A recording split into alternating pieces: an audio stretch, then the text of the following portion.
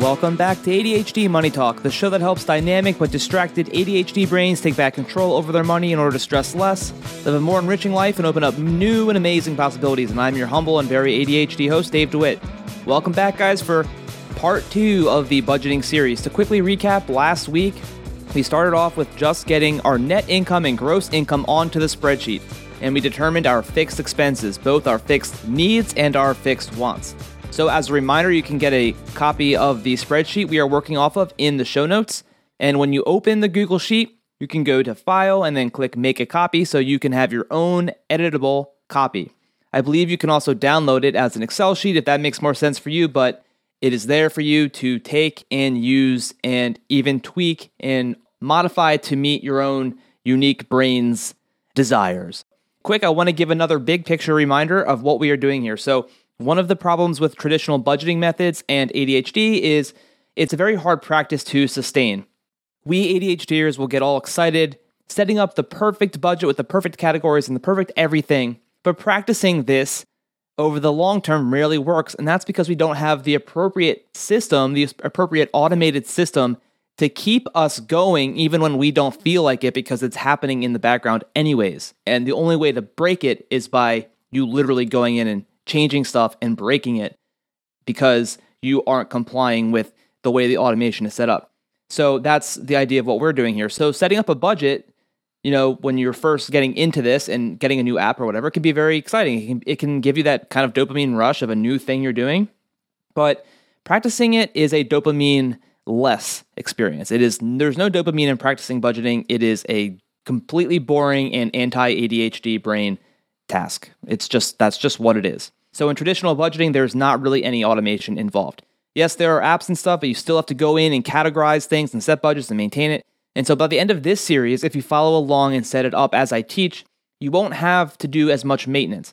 You will be budgeting as you go throughout your day naturally because you're going to make it so you only have access to the money you actually have available for spending.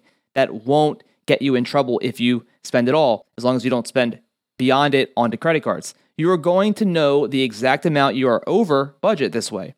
You won't have to go into an app to figure that out. Now, don't get me wrong, there is work here in setting it up, hence why I'm going to have several more episodes about this, but once it is set up, the maintenance is minimal. And we are going to continue doing this slowly, one step at a time, so that you fully understand and can do this and have most of your questions answered, hopefully, throughout this process.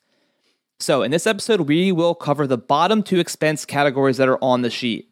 And this is the variable wants and the variable needs. You will see that as you scroll down on the sheet below the debt section. Now, this is a 2-step process because the first thing we want to do is bring on our actual spending onto the sheet that occurred over the past 3 months or so.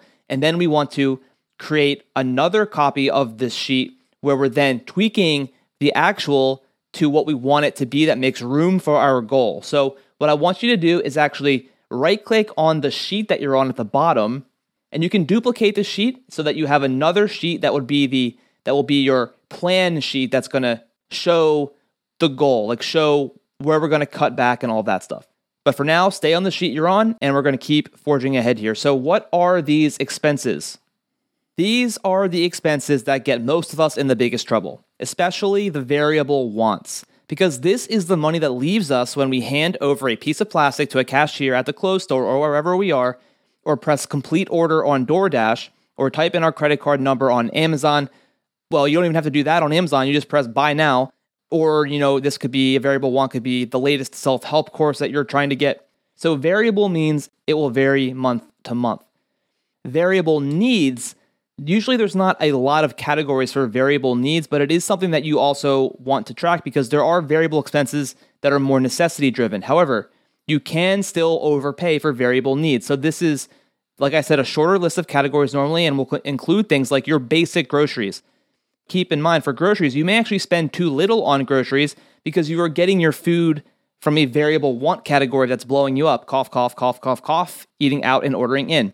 It can also include things like needed home repairs and maintenance, health-related expenses, and items that are needed for kids, and clothes that you actually need, car repairs and gas for your car to get to and from work, and so on. So you get the idea? I'm sure you do get the idea here. And these are also not really a big problem for most people because they aren't particularly the most fun expenses. However, it can be a problem. Maybe you do go grocery shopping. Maybe your income isn't high enough to warrant you being able to afford going to Whole Foods, for instance. So like you could be getting your basic groceries for more than you can actually afford, but that's something we'll get into in the next episode. For now, we just want to get these expenses on the sheet. Now back to variable wants really quick. They are the ones we all know about. We already discussed some of them, but by far the biggest and most problematic one for so many of us is food. This is not just an ADHD issue, though I do think we have it worse with the impulsivity and planning issues, but it's the dawn of the internet and instant gratification and convenience and 21st century issue. We love to eat our paychecks. So yes, variable wants are food, and you may want to break this out between eating out and ordering in, because going out to dinner for a potentially memorable night with your loved ones and friends is a lot different than coming home from work and feeling tired and passing McDonald's and not being able to resist. Whether it's ordering in because you're tired and exhausted and you're at home and you're being, lazy because there's perfectly good food you could be making in the kitchen. And we've all been there. I mean, literally we're all there every week at one point or the other. It's just a matter of somehow trimming that down. So whether it's ordering the DoorDash or passing McDonald's, those two things should be categorized, I think, potentially, if it makes sense for you, but it's up to you, of course, separately from dining out, which might be something that you actually want to do more of, so you can plan nights out with the money you have available to spend. So other variable wants are things like shopping, entertainment, gifts, toys for your kids they don't actually need because there's so many toys already, and so on. Now that we have gone over the definitions of these variable expenses, it is time to look at our expenses and bring them into the spreadsheet. Bring the actual variable expenses to the spreadsheet. So remember, we're ultimately going to have two versions of this. We're going to have our actual spending, the one that we have to stare at and confront, and then we're going to have the one that's the plan, but that's not going to be for a couple episodes. So here are a couple options. I already told you before to right-click on the sheet and duplicate it. You might want to do that a couple more times if you want to go back more than 1 month to get a better idea of your spending trends. At the time of this recording, it's October 6th, so maybe you would want to have 3 sheets so you could bring in your spending for September, August, and July, okay? So that's something you should consider. I would definitely do that. Now, there are a couple of ways to get this info on here. There are many apps out there that you can most certainly use, and most of the apps pull in actually 3 months of expense data. So Honeydew is one that I've talked about before. I talked about that at length in my original budgeting episode, which was episode 3.